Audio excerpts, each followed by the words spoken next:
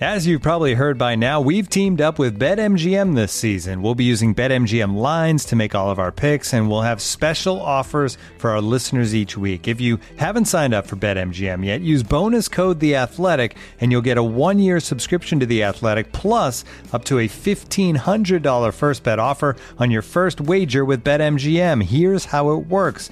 Download the BetMGM app and sign up using bonus code The Athletic. Make your first deposit of at least $10. Place your first bet on any game and claim your voucher for a 1-year subscription to The Athletic. See BetMGM.com for terms. U.S. promotional offers not available in D.C., Mississippi, New York, Nevada, Ontario, or Puerto Rico. Gambling problem? Call 1-800-GAMBLER. Available in the U.S. Call 877-8-HOPE-NY or text HOPE-NY 467-369 in New York. Call 1-800-NEXT-STEP in Arizona. 1-800-327-5050 in Massachusetts. 1-800-BETS-OFF in Iowa. 1-800-270-7117 for confidential help in Michigan. 1-800-981-0023 in Puerto Rico. First bet offer for new customers only in partnership with Kansas Crossing Casino and Hotel.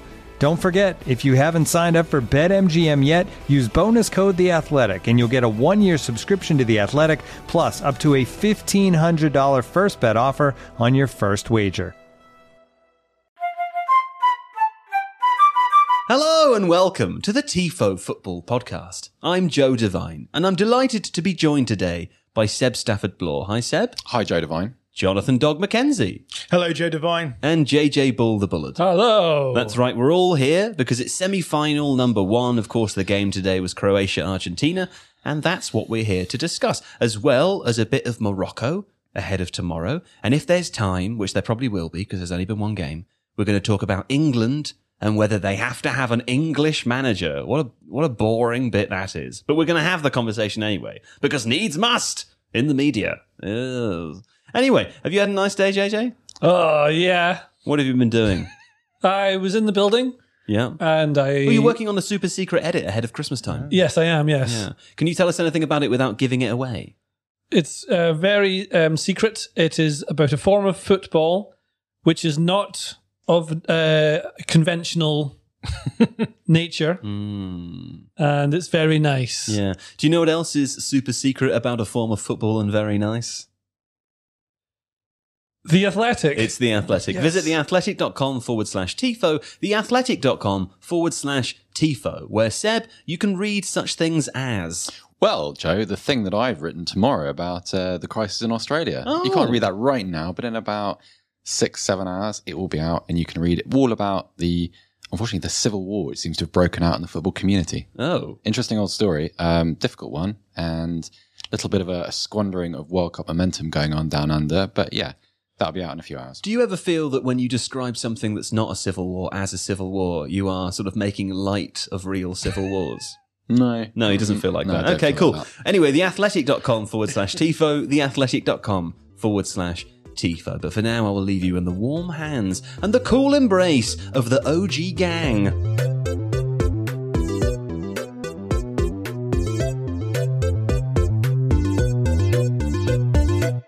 Yes, Croatia 0, 3 Argentina. Turns out it was easier than we all thought. JJ Bull, how did Argentina beat them so apparently easily?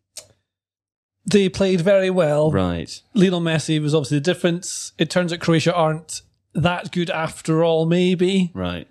The thing is, I can't, even though we've watched the game and we're meant to analyse it, I really can't remember anything that really Croatia or Argentina did, other than Argentina had the bounce of the ball. They were better at going back to forwards. They were breaking up play in the middle of the pitch. Yeah. Being They seem really to be more aggressive from the beginning than they have been in previous games. Yeah, you said aggressive exactly the same time I did. That's one of the most interesting things that they did. They were just snapping into the, making sure they couldn't keep the ball.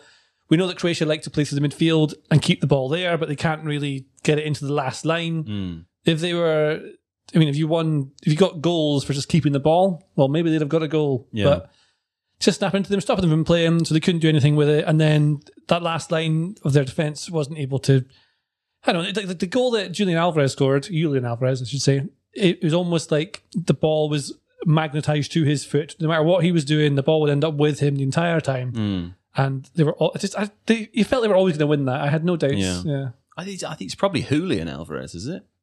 That's what I'd say. I think you said Julian and then Julian, but I think Well, Julian might be the sort of Let him like say what he wants to Head say. Julian, I'm going to go European for both. version. No, it's fine. I'm Right. just curious. I'm just curious, interested. Listen, you're our off the ball Goblin King. What do you think about it all off the ball like? Yeah, I think that Argentina came out with a really good approach for this game because as we know, everyone talks about that midfield three. They can keep the ball, they can solve problems in the moment, and I think that the approach that Argentina had was that they were going to focus on those three in possession. They weren't going to worry too much about the wide players that Croatia were using to get either side of of a fairly narrow back four, and they just went aggressive into the midfield and they won the ball, I think, fairly high up the pitch, and then they knew the fact that Croatia were going to be slower in terms of getting back into defensive shape, so they transitioned quite quickly. So the Julian Alvarez goal, or Julian Alvarez as some people call him, or Julian Alvarez, or Julian, but no one calls him that. No. But that goal came from winning the ball high up, winning the ball back, turning it over and getting up the field quickly, and finding that space in the Croatian back line. That goal was a bit crazy, though, wasn't it, Seb? Like, it seemed like at any point it could have ricocheted off in a different direction, but it just kept going towards the goal. Yeah, he also made a really bad decision just before he scored it. There was a pass on to, I think, Tagliafico, to his left, possibly, or might have been the other fullback, Molina. And he got very, very fortunate because I think they were in 3-on-2. And so had he not passed it? Words. Had he not passed it? Is that a Is that sentence? words? I mean, they are words. I don't know. They're words, but they shouldn't be put next to each other. Probably I don't not, think. No. Anyway, got pretty You've fortunate. always been a rule breaker, though, haven't you? I am a renegade. Yeah. He got pretty fortunate. I mean, obviously there was a big ricochet in his favour, and then not the best bit of defending from Guardiola in the first place to allow the attack to develop. And yeah, great finish though. Oh, lovely finish. Yeah. It's not a classic World Cup goal, but it's a very, very important one and well taken. So yeah. Well, JJ Bull the Bullet, let's talk about Julian Alvarez. I can't remember if he scored 4 or 5 goals now in the tournament. I think it might be 4. He's great though, isn't he? What is it exactly that he does so well? Because we haven't seen loads of him for Manchester City, but you were pretty convinced after the summer transfer window that he would have a good season. Yes, I watched lots of him play for River Plate, and he is multi-positional. He can play anywhere across that front line, but tends to, no matter where he starts, ends up in the central forward position. But then, so basically it's positioning. He understands exactly when to be and where. It's like Messi's tuned into the game and what's happening. He's one of those players where they tend to turn up at the right place to score, so he gets loads of goals. But he's also really important in the final third attacking phase. He'll create for a lot of players. Yeah. And often a lot of things he does is not involved directly with the ball, but he'll make a run that takes someone out of the way so that someone else can get through. He's a really clever footballer, but technically he's very gifted, so that you can see that those things combined make him into a very exciting forward. I thought you'd get more games from Man City so far, and Guardiola's tried to play him as a extra centre forward, but by starting him on the right, so it becomes that 4-4-2 shape that they often play. And I think we'll see more of him in the second half of the season, but we're still in the World Cup, I guess, so we'll stick with that. Yeah. But yeah, he's I think it's the mental attributes that make him much better. Like, remember, Higuain would miss all these chances for Messi. It's become a meme almost, whereas Alvarez is not missing them because he's more composed, he's clinical, right place, right time, but also has the composure to score it, whereas some other players maybe don't have that on the highest stage. He's doing that. He's quite young. I can't remember how old he is, actually. I think he's 22? 22. And so that's obviously a good sign. They've got a good number 9 for a good few years. That'll help him out.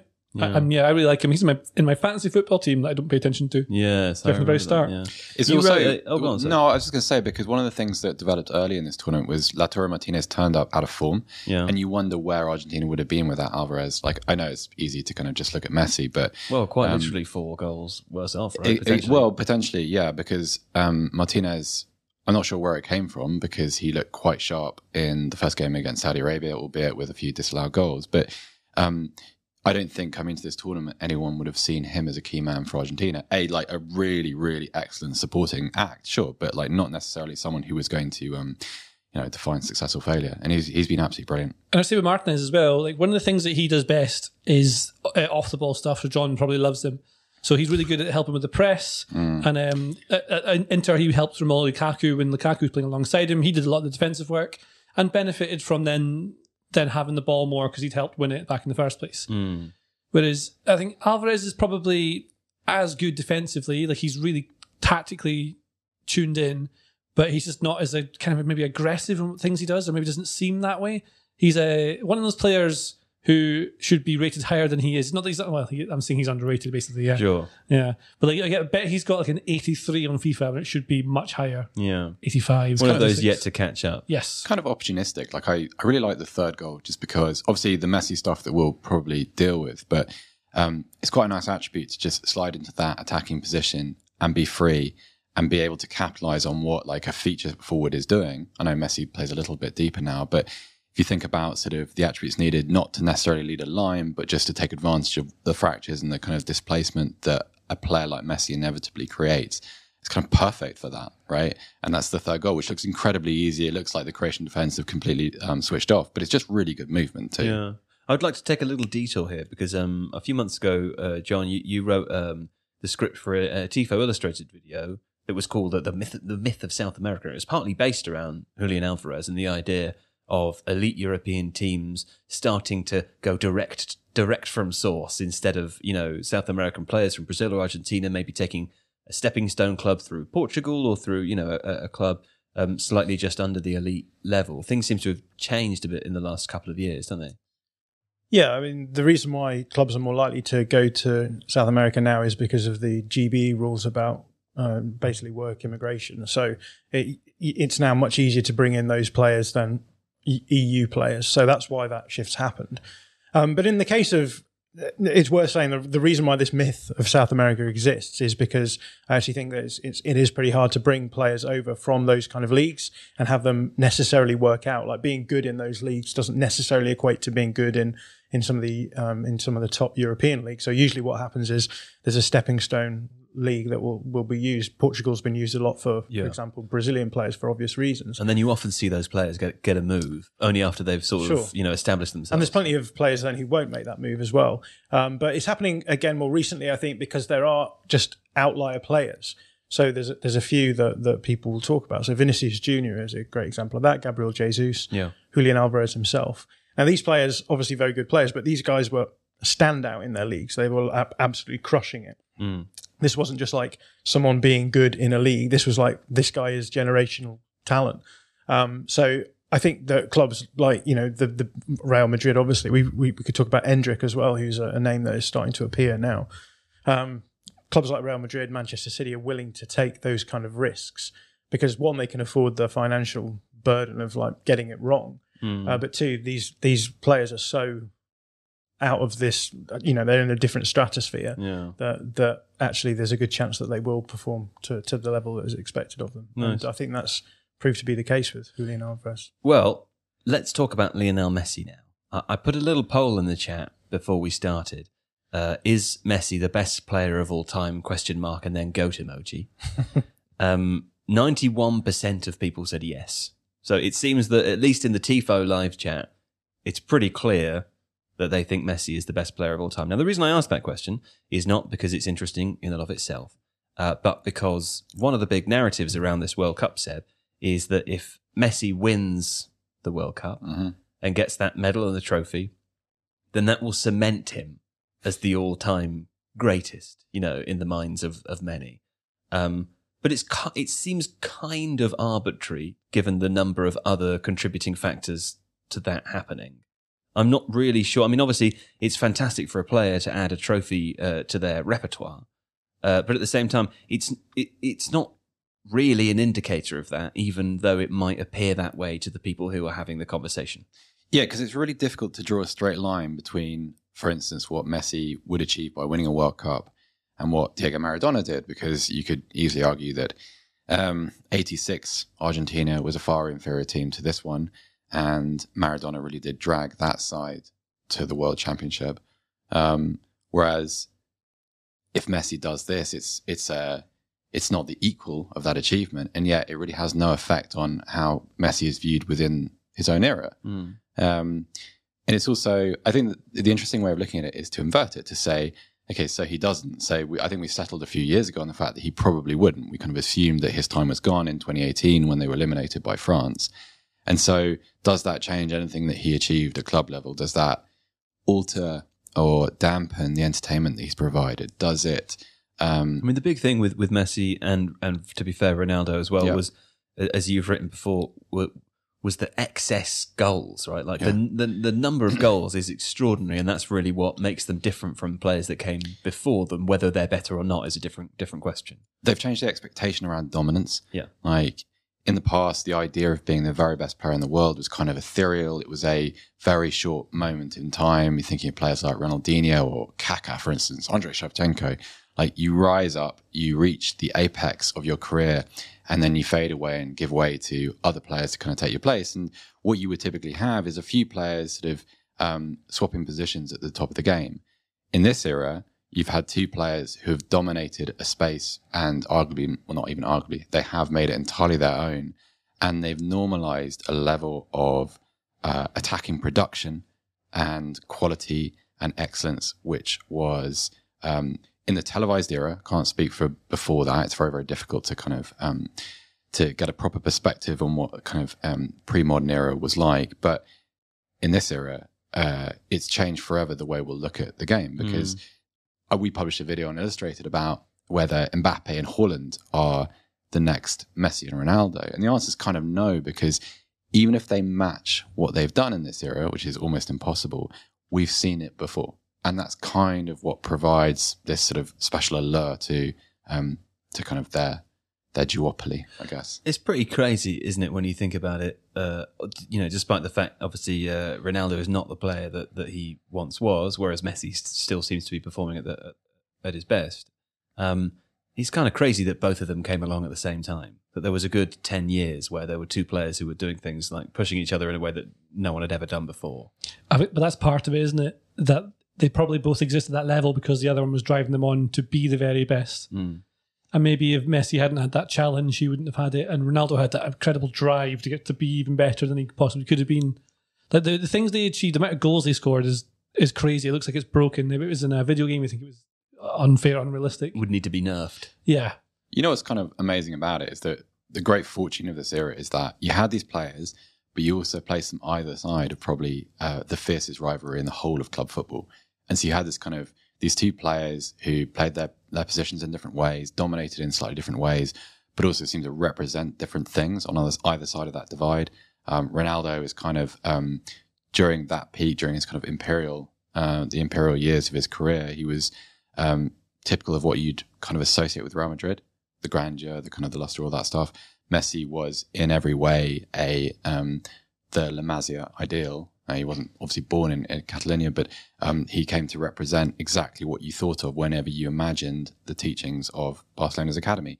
And so it was like a kind of a division of culture as well. And it enriched the rivalry, and it always will do. And so that's another factor in what comes next. You just can't place players in ideal situations like that. So it won't happen again, I think is what I'm saying. It shouldn't do. No. I was thinking about like the Maradona bit with 86 and how people have said to me in the past that Argentina team wasn't actually that bad, that he carried all the way to the final and then won it. And if you look at the Argentina team, like the actual team, it's a lot of high-end average. Like there's not really standout players apart from Messi. Messi is by far and away the best player in the tournament, I would say. If you look at the team, there's some solid players in there, but none who you would say, like none who you instantly remember as being like, oh wow, he was some player. Like we'll forget what's the guy at Man United, Lisandro Martinez. Or think of him in a few years and be like, oh yeah, he was that guy. I think, like, not to say he's not a good player, but there are certain players in there that you can easily just forget, and they'll come up in that game where you try and remember a player you can't really remember in a few years' time. Whereas, yeah, these guys stay in your mind forever, right? Like, yeah, exactly. You don't sort of, in 10 years' time, you won't suddenly come across a clip and be like, oh, I got to remember him. What a good player he was. Messi Ronaldo will never be in that territory. Oh, yeah. But I was meaning more in terms of the Argentina team that he's now. I see. Yeah. Like, you can see Maradona carried them to the final. To an extent, you could argue that Messi sort of carried them. Like the goal that Alvarez scored, the tap-in, that Messi made out of nowhere by suddenly having enough pace to beat a guy who's 15 years younger than him down the line, and then like turn them inside out, then go to the box. It's all Messi. And without a player like that, that goal doesn't get scores. That's what happens. So no, also a player who's willing to take the risk and who thinks he can do it, right? And then does it. I mean, it's like he does it less and less now as well. No, but it's always audacious when it does happen, isn't it? I wonder if he does it less because he's not quite got the same burst of speed that he once had. By today, I'm not sure that's true because he had it towards the end there. Maybe he needs to not do it so much in case his hamstrings go or something like that. It may also be that players he's playing up against are expecting it every single time. So the clever thing to do is not to do it.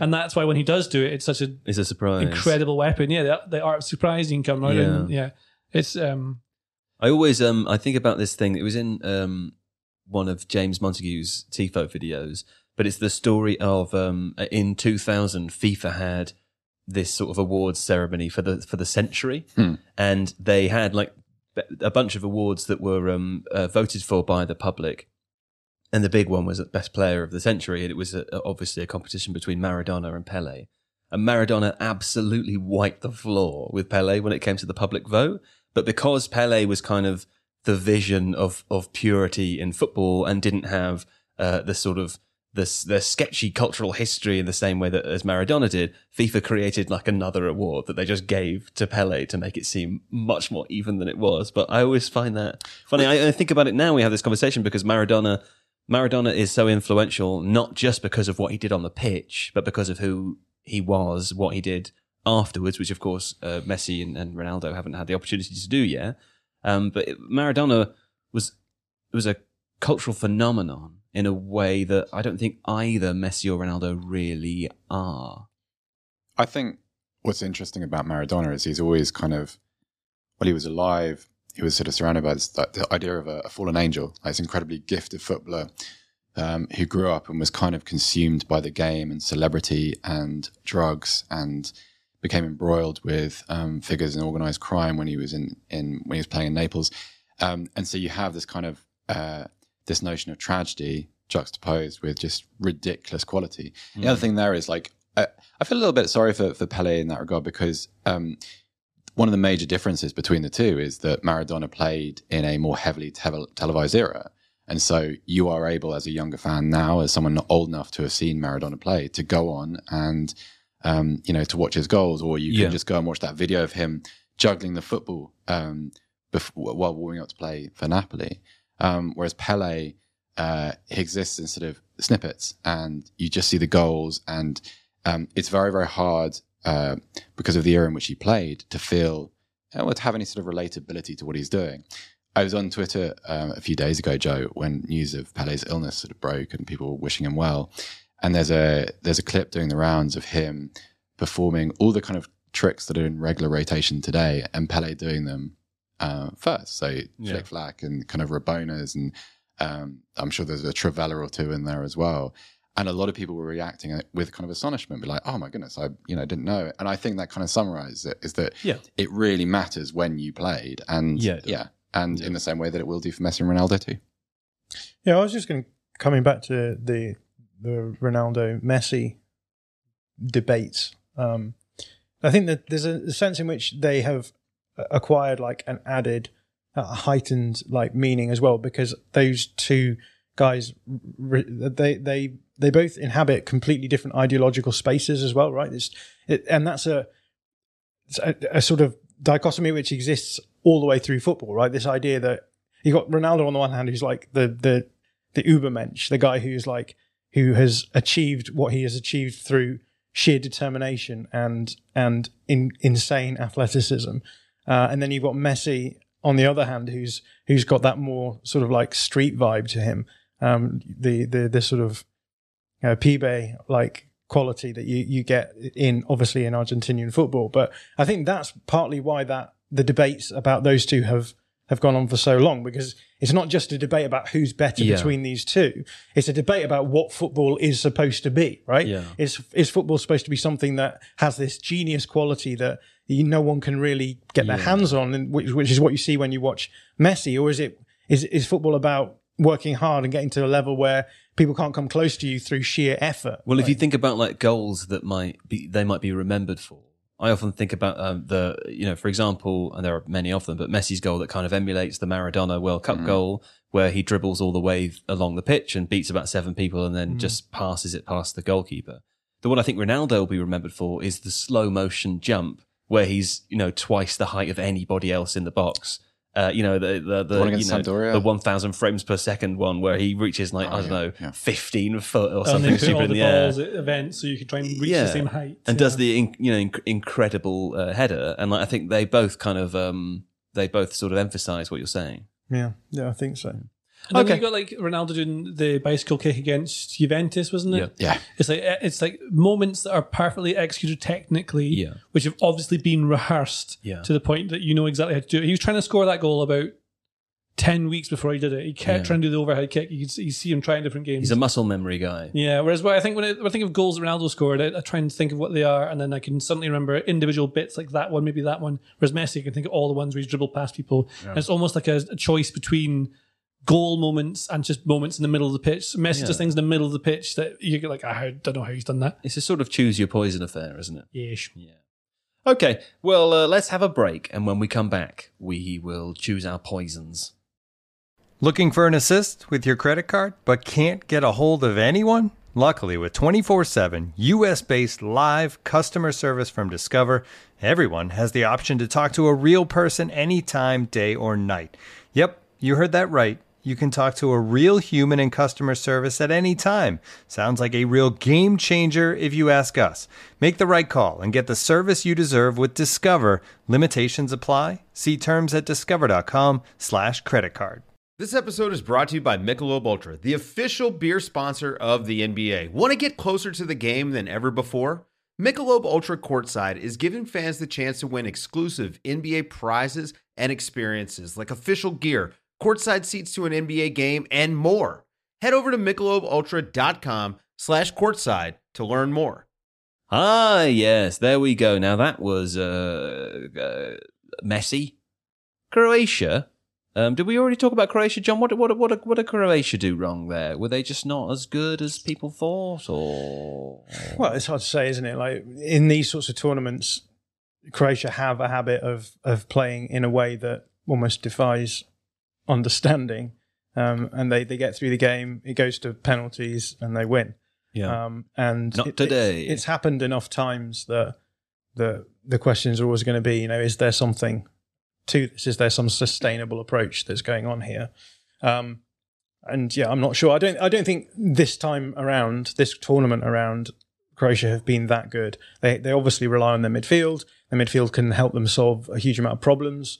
Particularly in the moment, I think it's not like they have any sort of grand strategy. It's kind of, they know they can hold the ball. They know they can count. They're very press resistant, so they can almost modify the tempo of the game as it's going along, and then they take their moments when they come, and they have this experience of penalties, which is clearly working out for them. But yeah, I think it just got to a point where Argentina was maybe a bridge too far for them this time around. What about Gvardiol, though? Everyone's excited about him now. He's very young. He's a Croatian centre-back. He appears to be on the radar of a number of elite teams around the world. What do you think of him? Well, he is valuable because he has all the skill set you would want from an elite centre-back now, apart from maybe being able to tackle Lionel Messi, it transpires. But he just doesn't have any weaknesses to his game. Like, he's defensively strong, he's positionally strong, he's good on the ball, both at carrying the ball but also passing the ball. And he's good in the air. Like, there's just not really an area you can point to and say, I'd like to see him improve in this area. Tackle Lionel Messi. Yeah, I mean, yeah. But again, that comes with, I think, experience as well. Like, there's elements to which that aspect of his game will improve too. He did try. He did try. Yeah, and he stayed with them fairly well. He just got turned inside out, as JJ said. Yeah. But there's been plenty of world-class centre-backs who've been turned inside out by Messi before, so I'm sure he's not beating himself up about it. Where does Gvardiol fit best for you? Do you say, whose defence has a Gvardiol-shaped hole in it that's perfect? Well, he's a for him? left-sided, left-footed centre-back. So I think any team at the elite level who want a good on-ball centre-back who is going to be defensively solid too in that left-hand side, you can play him on the outside of a back three. You can play him as a centre-back in a two as well. Yeah. He's played as a full-back Chelsea and a wing-back. Who've Chelsea got? I mean, Rudiger was their left-sided Fofana. player, wasn't he? They've got Fofana they now. bought Fofana. Yeah. And Cucurella. Manchester United bought Spurs could Martinez. use Gvardiol. Gvardiol. sure. Yeah, Spurs at Gvardiol. He's going to be expensive though, so He's you're gonna be very limiting yourself to expensive. very few clubs. I'm just thinking, if Arsenal, Chelsea, Manchester United don't need him, Man City seem to be I mean, very Arsenal well could use stocked. him. Don't get me wrong. Who is it? Is it who plays on? Is it Gabriel that plays on the left? Gabriel. Gabriel. He's been very good. He's the weak point. He's the wonder how one long that his you would contract's upgrade, left. Gabriel. So they're Well, it going depends how long his contract's left. He's so He's expensive. only just arrived, hasn't he? Like 18 months ago. He's at Leipzig just now, isn't he? So So there were stories that he was going to leave. Oh, you're talking about Gvardiol. Yeah. Oh, I was talking about Gabriel. no, it's to do with his transfer value. So Right. the amount he would cost, I'm not sure many teams would want now to spend or have really £100 million to spend on a defender, and he could well cost that because of his age and potential ability. So it limits a few clubs to them, and then what you'd maybe expect is just in maybe 3 years more, he could easily play for the really massive ones like Real Madrid or Barcelona who have no money, so maybe not them. Or Aberdeen. No, they can't afford him. That's a silly suggestion. Yeah, was it? Yeah. Yeah. So there's a few clubs that could get him. I've been told off. They have to have all the money, but not many have it. Yeah. Arsenal don't have that much money to spend. I they thought wouldn't spend it Aberdeen had on all one this such oil defender. money. They do, but the club doesn't have The club all doesn't. Of it. Man, the club, what are they doing? They're missing out on that oil money. They're taking efforts to bring all the oil in the net, but it keeps coming out when they bring it in. Ah, yeah, okay. There's too many holes. They should try a big plastic bag. I think they've done that, They've done that. but they needed more bags. More bags. Okay, fine. And Well, oil's ruin was been in the water for a while. hopefully, Aberdeen get some more bigger plastic bags. But that's Gvardiol. Look forward to seeing more of Gvardiol. And now, two pigeons bemoaning the fact you can stream DirecTV satellite-free. You see this? A family watching baseball on DirecTV with no satellite dish in sight. Let's heckle them. You call that changing the channel? Choke up on the remote, buddy. I hope getting all these games on DirecTV makes up for your mother not pre-chewing your sunflower seeds. DirecTV has the most MLB games. Visit DirecTV.com. Claim based on total games offered on national and regional sports networks with choice package or higher. Availability of RSNs varies by zip code and package. High-speed internet service required. Terms and restrictions apply. Customers are rushing to your store. Do you have a point of sale system you can trust, or is it a real POS? You need Shopify for retail. Shopify POS is your command center for your retail store. From accepting payments to managing inventory, Shopify has everything you need to sell in person. With Shopify, you get a powerhouse selling partner that effortlessly unites your in-person and online sales into the one source of truth. Track every sale across your business in one place and know exactly what's in stock. Connect with customers in line and online. Shopify helps you drive store traffic with plug-and-play tools built for marketing campaigns from TikTok to Instagram and beyond. Get hardware that fits your business. Take payments by smartphone, transform your tablet into a point-of-sale system, or use Shopify's POS Go mobile device for a battle-tested solution. Plus, Shopify's award-winning help is there to support your success every step of the way.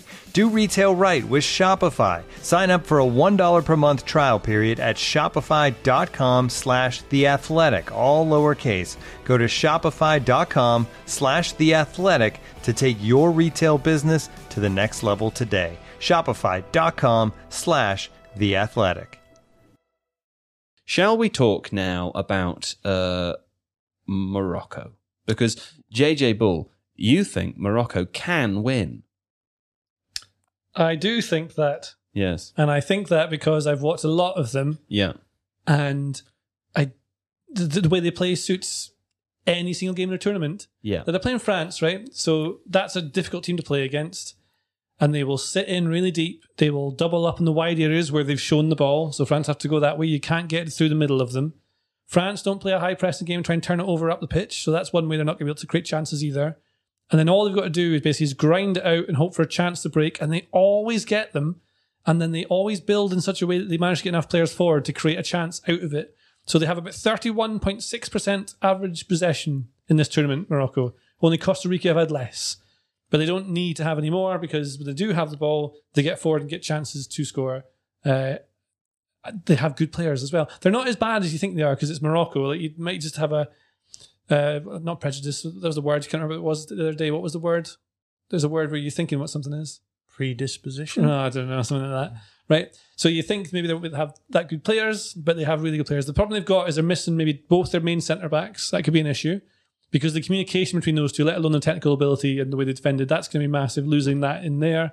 And that would be maybe where, like one little mistake here or there. But they'll be so driven and they've got this perfect momentum. Just like we're talking about that goal that Julian Alvarez scored earlier, where he kind of comes along on the ball and it keeps coming back to his foot as though it's on the cell tape to his what do you call the thing that goes in your shoe? Not a straw, a lace. Cell tape to his lace, so he can have the ball. Straw. Yeah, I know. I don't know what it is in my head.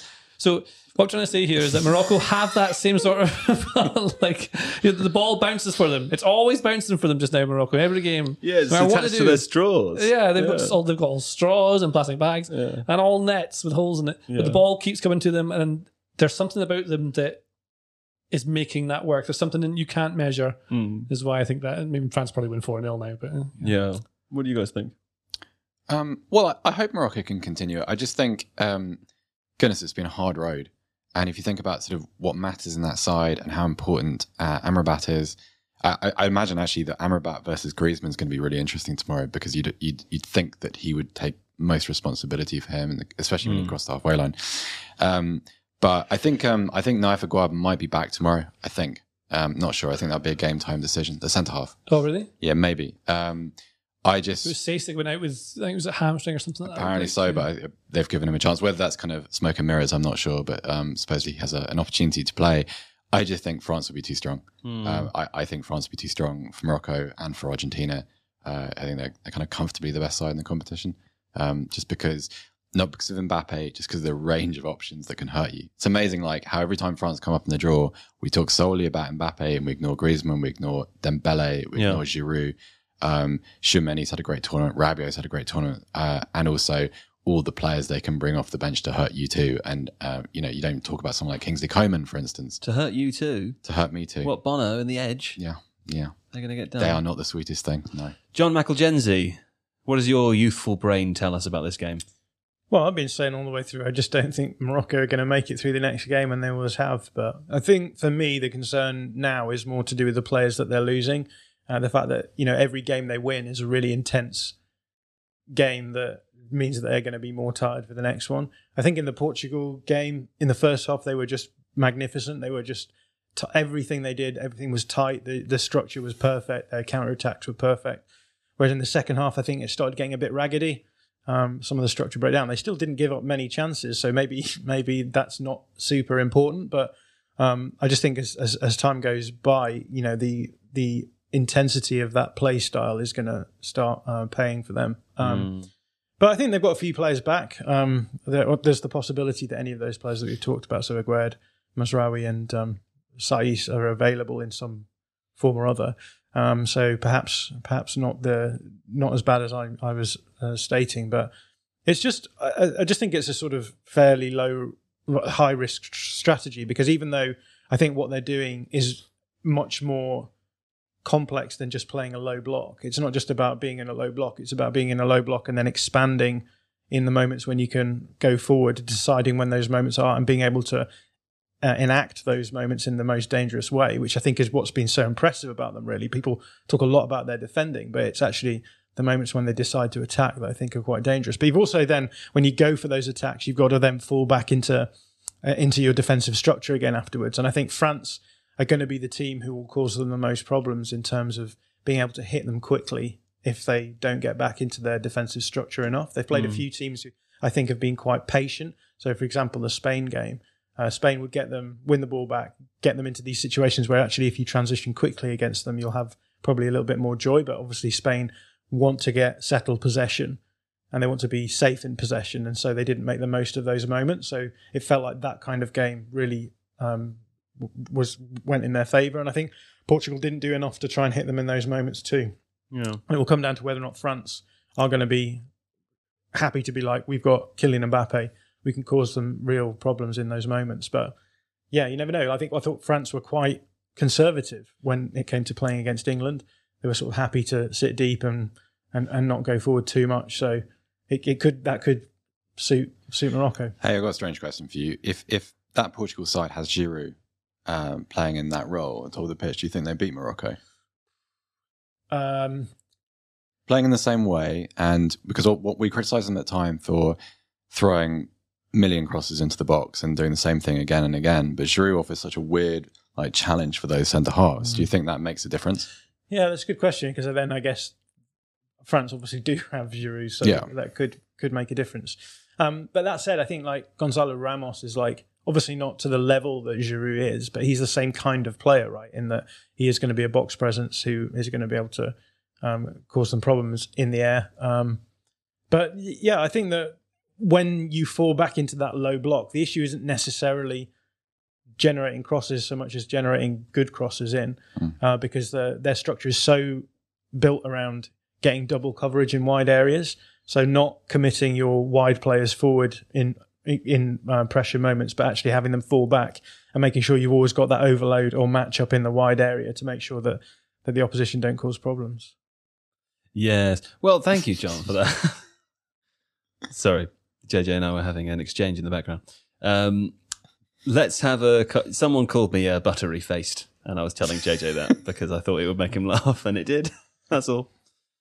They said I had a butter face. That's not very nice. It's not that nice, but it's very useful when you're having toast in the morning. You know what I'm saying? Just wipe it on the face and chew away. Oh, I don't like that. No, it's weird to wipe bread on your own face. Well, Let's talk about England now. Speaking of wiping bread on your own face, it doesn't actually work, but it sounds like it does, doesn't it? Speaking of wiping bread on your own face, let's talk about England now. There's this conversation. I don't know. My instinct is it strikes me as slightly bizarre that it is a conversation, but then when you dig a little bit deeper into it and you note the number of international teams at the World Cup whose manager or coach is also of the same nationality as the players. It's kind of an interesting thing, isn't it? The conversation has become around whether or not, if Gareth Southgate were to step down from the job, whether or not the next England manager needs speak English, which seems a strange thing, JJ Bull. just hire Mourinho. Just hire Mourinho. Yeah, I think I understand the argument about international football wanting to keep it so it's international players and managers. Otherwise, it's just like normal football where you've got all people transferring and stuff like that. But yeah, do you know what I mean? Like, I sort of get it. So you're meant to be up against different nations. What does that even mean? What does it mean if you're from a certain place? How do you decide it? I used to get all jit from people in school saying like, "Oh, well, you're not Scottish because your parents are English." You know, so I say that to you at work. You do all the time. Yeah. And yeah, and I've felt many complaints about it, but they don't seem to listen. They just say, "Well, yeah, you're not Scottish because you were born there." Yeah, that's what they say. The HR department that's what they say that to yeah. you as well. I couldn't believe it. So, but that's the thing, right? So you get. Sorry. Sorry. I can't believe it either. Yeah, that's what they do. Oh, those guys. Those jerks. Right. So, that's the thing. That's a real thing where people say it's where you're born, or it's maybe where you think you belong. Like where and when you decide, maybe you move somewhere when you're 6. Maybe you escape somewhere when you're 10. You escape somewhere. Yeah, you could do. Yeah, that's actually very funny, that one, because you have to go somewhere under difficult circumstances, and then you go somewhere and you might adopt their place. The place that you go there. So, what does it really mean to be from a certain place? Yeah. I'm not saying then you should just be like, well, everyone who lives in England should suddenly be the England manager, but also I am saying that because they should make Jose Mourinho the manager if they want to win anything ever. Yeah. I mean, Jose Mourinho's probably lived in England long enough to qualify exactly. for citizenship. Yeah, I don't know. The English translation of Jose Mourinho is Joe Brown, I believe. Is it? Yeah. Oh, well, like Maroon, I suppose, isn't it? Mourinho. Maroon. Joe Maroon. Joe Maroon 5. Yeah. What do you think about this, Seb? I just can't believe it's still a topic. This came up 20 years ago before Sven-Goran Eriksson, or longer than that, 25 years ago. And it was seen as a kind of a necessary step to kind of educate English football. And we must have this sort of expertise from abroad. And here we are again. And listening to the debate, it's like watching two people fight with beanbags. It's just clumsy. It's just, I don't have a position on it either way. I also, it feels like the game is so homogenized that yes, you get kind of tactical variety and sort of different sort of coaching ideologies and what have you. But at the same time, what really matters is just communication. And so the imperative is just being able to communicate with the players, not necessarily being from a place. Yeah, I don't feel strongly either way. I don't think. Well, let me switch it up then, right? You know how this is a conversation about You've got your edgy face on. That makes me nervous. Yeah, that's your controversy. Which is making me even more. He's got that nervous. slight smile, which implies he's going to put you in a difficult position. No, with this not question. a difficult position. A fun position to be in. A fun position because we're sort of talking about places in which people are born, and of course, nobody chooses where they're born. But if you chose when you were born, when would you choose? That's fun, isn't it? Yeah? Not football, but it's fun. When would you choose, Seb Stafford Bloor? I think. I mean, is it when and where? Because those two things, they sure, kind of you can together. extend to where if you want. I don't know. It feels like by answering in any way whatsoever, I'll attract some kind of opprobrium. Don't think I want to answer that. Right. Your attempt to derail the podcast because you've got bored. You think you're worried about what people might say? I don't know because I haven't thought about it enough. Well, so for example, let me say I would love to see the dinosaurs. Yeah. Oh, yeah. Very frightened. But would you last? Would I last? You're not you couldn't run away from many of the dinosaurs. And would you be you right now?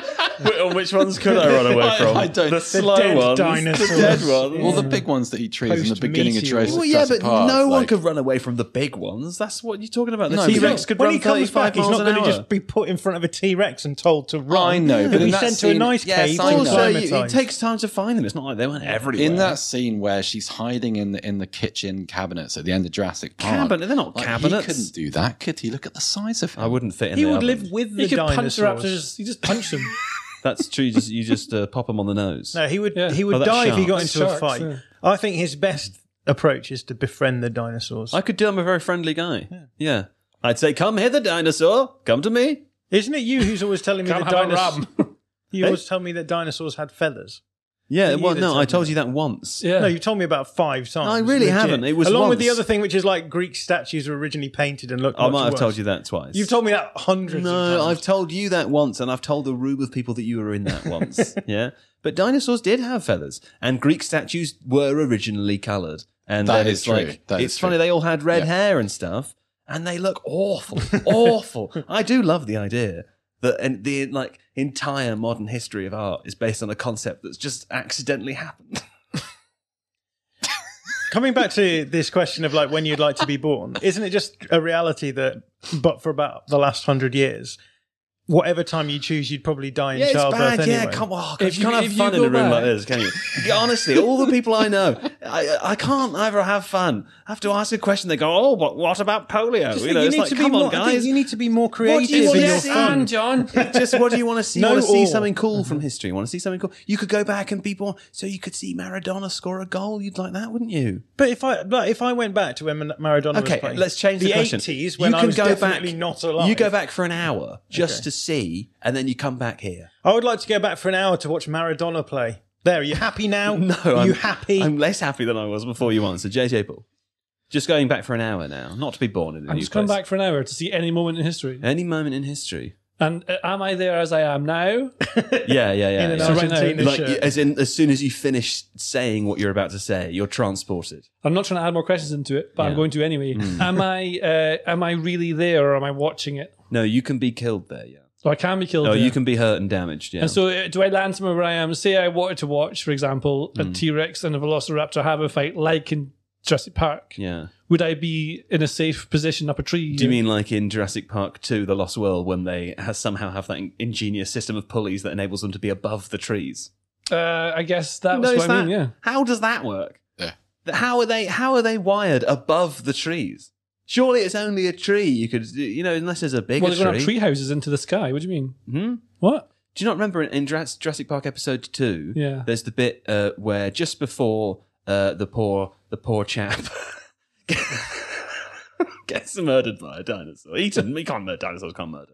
Ethical Can they? quandary. Well, I don't know think if they can, if they had dinosaur courts, maybe. What they do is they have a safety scenario where they all jump into this little metal cage, and then it soars up and up and up. It yeets up in the air. Safety yeets up into the air. It's safe out of the way, and then they look down over the side, and they can see. It's when Ian Malcolm takes the thing off Dr. the Ian side. Malcolm, Dr. thank you Ian very Malcolm. much. He sort of abseils down off the side, and he says, "I'll be right back," and goes down. And they're looking down, and they see the dinosaur coming, and they can see all the ruffling of the trees from above. Very scary. But my question is, what are they hooked onto? They're above the canopy. What's above the canopy? It's the spider cam that runs across it. The spider cam. Yeah, it runs all Yeah. across the island Makes so they sense. can go Bet across you're it. fun at sense. parties. I am fun at That's parties. what people say yeah. to me a lot. So I've never Yeah. actually said it to anyone else. People have always said that to me, but I don't get invited enough to really prove it. Yeah. You know? You had a conversation with yourself outside my party. Yes, I did. Yeah. Forgot about that. Yeah, Did you tell Forgot them about about dinosaurs having feathers and probably. Yeah. statues having red hair? Himself, yeah, I that's when told he started myself. it, yeah. I told myself. Yeah. Anyway, there we go. Let's quickly play points are bad, and then all go home. Now, of course, I've got stuff to tell you today because Argentina beat Croatia 3-0 on this day, and that means that the results are as follows: John and JJ joint last place with 3 points added each. Because, of course, John, you suggested a 1-1, and JJ, you suggested a 0-0. Incredible that you've managed to gain the same number of points. Very odd. Yeah, mine is closer. Yours to is the well. correct- Technically, it's not because it's still 3 points there. Now, Seb, you and me winning together. There it is, little high five. We got 2 points each. I said a 2-1. You said a 1-0. Again, kind of weird that it's the same, but it is the same. This game is stupid. Now, let's pick for tomorrow Morocco, France, and then we'll go on to discuss the grand totals. I got lost in the middle of my sentence there. Now, John, you'll be going first today for Morocco versus France. I will say France 2, Morocco 0. So that's 0-2. And before everyone hates me, I'm doing this for purely gamesmanship reasons because I need to get back into the race. Yeah, I mean, we'll talk about that in a second, but it's worth saying that there really are only 3 chances left for you to get back into the race. Well, I'm We'll- still going to try and take those chances. We'll come to discuss it after JJ Bull has given his prediction: Morocco first, then France. 1-0 Morocco. 1-0 Morocco. JJ Bull realising that he must take a risk in order Yes, to reclaim. that's what Come it is. last. That's right, to come last, yes. Seb Stafford Blore, you will go last, so I'll go next. And I will say I think this game is going to be the best game of the tournament, and it's going to be 4-1 France. Wow. That's what I'm That's going good. for. Now, Seb Stafford Blore, Morocco first, France second, please. I will say 1-3 France. Oh, you've kind of just taken mine, but taken one off it. Mm-hmm. Yeah, see, gamesmanship there. Knows how to stay ahead. Well, if In anyone's head. going to win, it's not me. I'd like it to be Seb. Yeah. But As long as Joe doesn't win, I'm It's happy. very interesting, isn't it, how JJ's narrative changes all the way throughout because he wasn't trying before and now he wants Seb to win, which is very convenient because Seb currently is winning. Seb is in first place. Well, I'll tell you what, I'll start from the back. Kind of spoiled it there. do we not have the No. Do we not get the song? No. The thing is, that with the song, yeah, let's listen to the song now. Can we Yeah. play the song, Jamie? Jamie shrugs, so let's find out if we can or not. Let's all have headphones on Oh yes. and we can enjoy the song when producer Jamie's ready to go.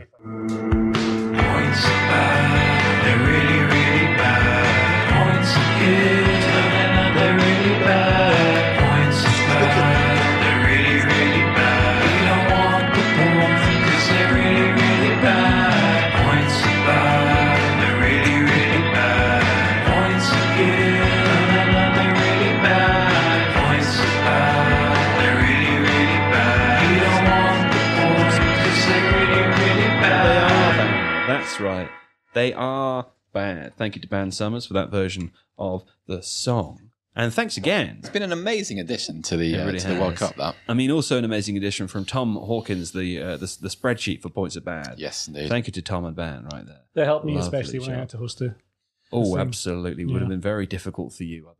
Wouldn't Yes. it? It's especially difficult. Now, listen, 146 points. That's me in last place. Nothing to lose, really, because I have everything to lose. John, you are in third place with 137 points. JJ Bull, Yeah. you are in second place Oh, good. with 134 points.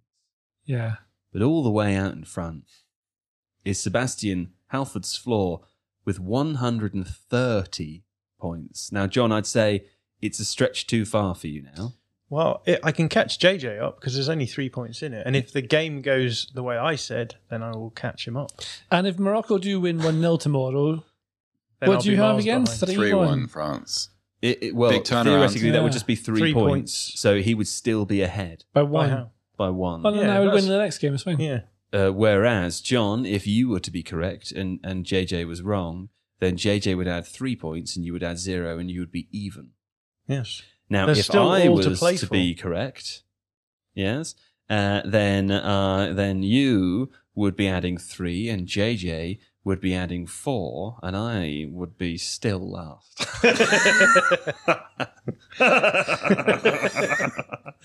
England 5-0 France really did not help me out. Okay, cool. Well, there we go. I think we're edging closer to a Seb Stafford Bloor a first ever inaugural victory.